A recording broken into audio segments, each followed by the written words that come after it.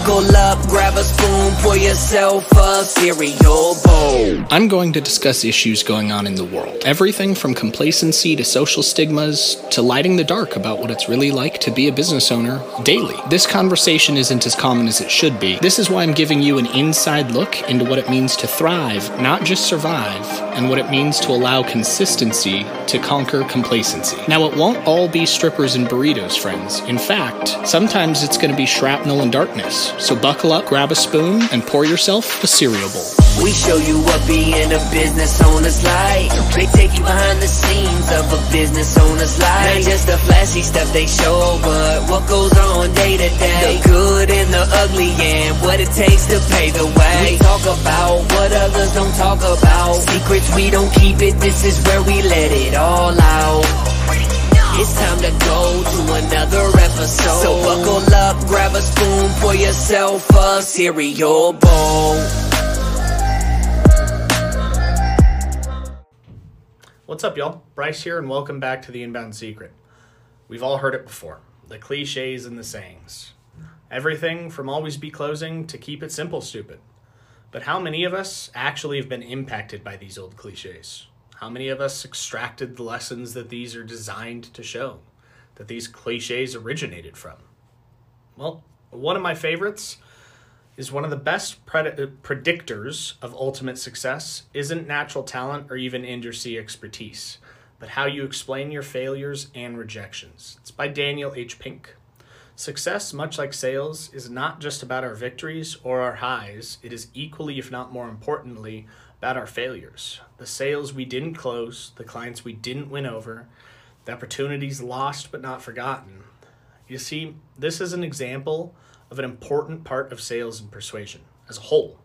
Simply put, human beings, people, your clients, have a higher propensity to purchase to avoid pain rather than gain pleasure.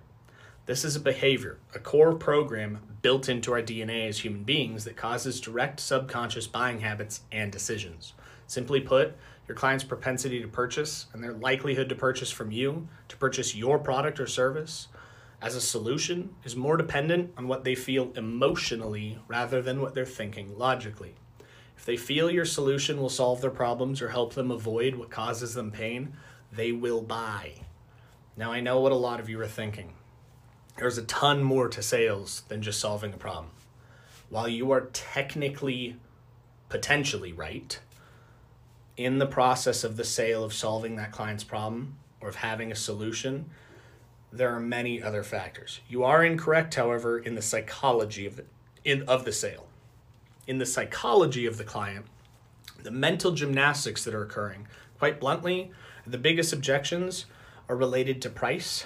The price is too high. The price is non-negotiable. Price, blah, blah, blah, blah. That's your client telling you that they don't see the value in your offer, that they do not believe that your product or service will solve their pain or help them avoid pain, not just the dollar amount.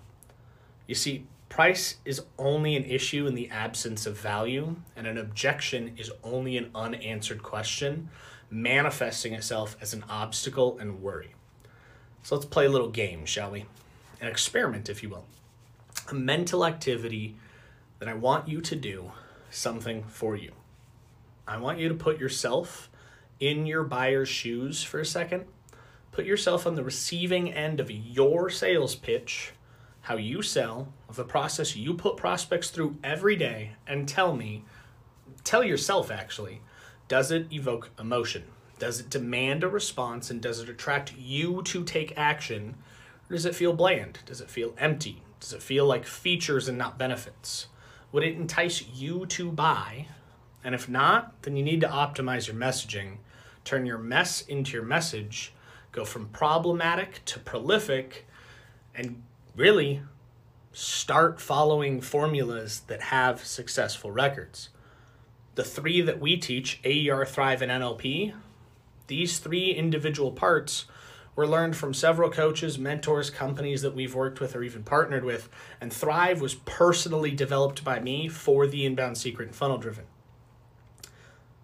We've imprinted our mission, our vision, our strategy, our life, thrive, not just survive, into them with behavioral data, interest data, and experience for you. buckle up, grab a spoon, pour yourself a cereal bowl. I'm going to discuss issues going on in the world. Everything from complacency to social stigmas to lighting the dark about what it's really like to be a business owner daily. This conversation isn't as common as it should be. This is why I'm giving you an inside look into what it means to thrive, not just survive, and what it means to allow consistency to conquer complacency. Now, it won't all be strippers and burritos, friends. In fact, sometimes it's going to be shrapnel and darkness. So buckle up, grab a spoon, and pour yourself a cereal bowl.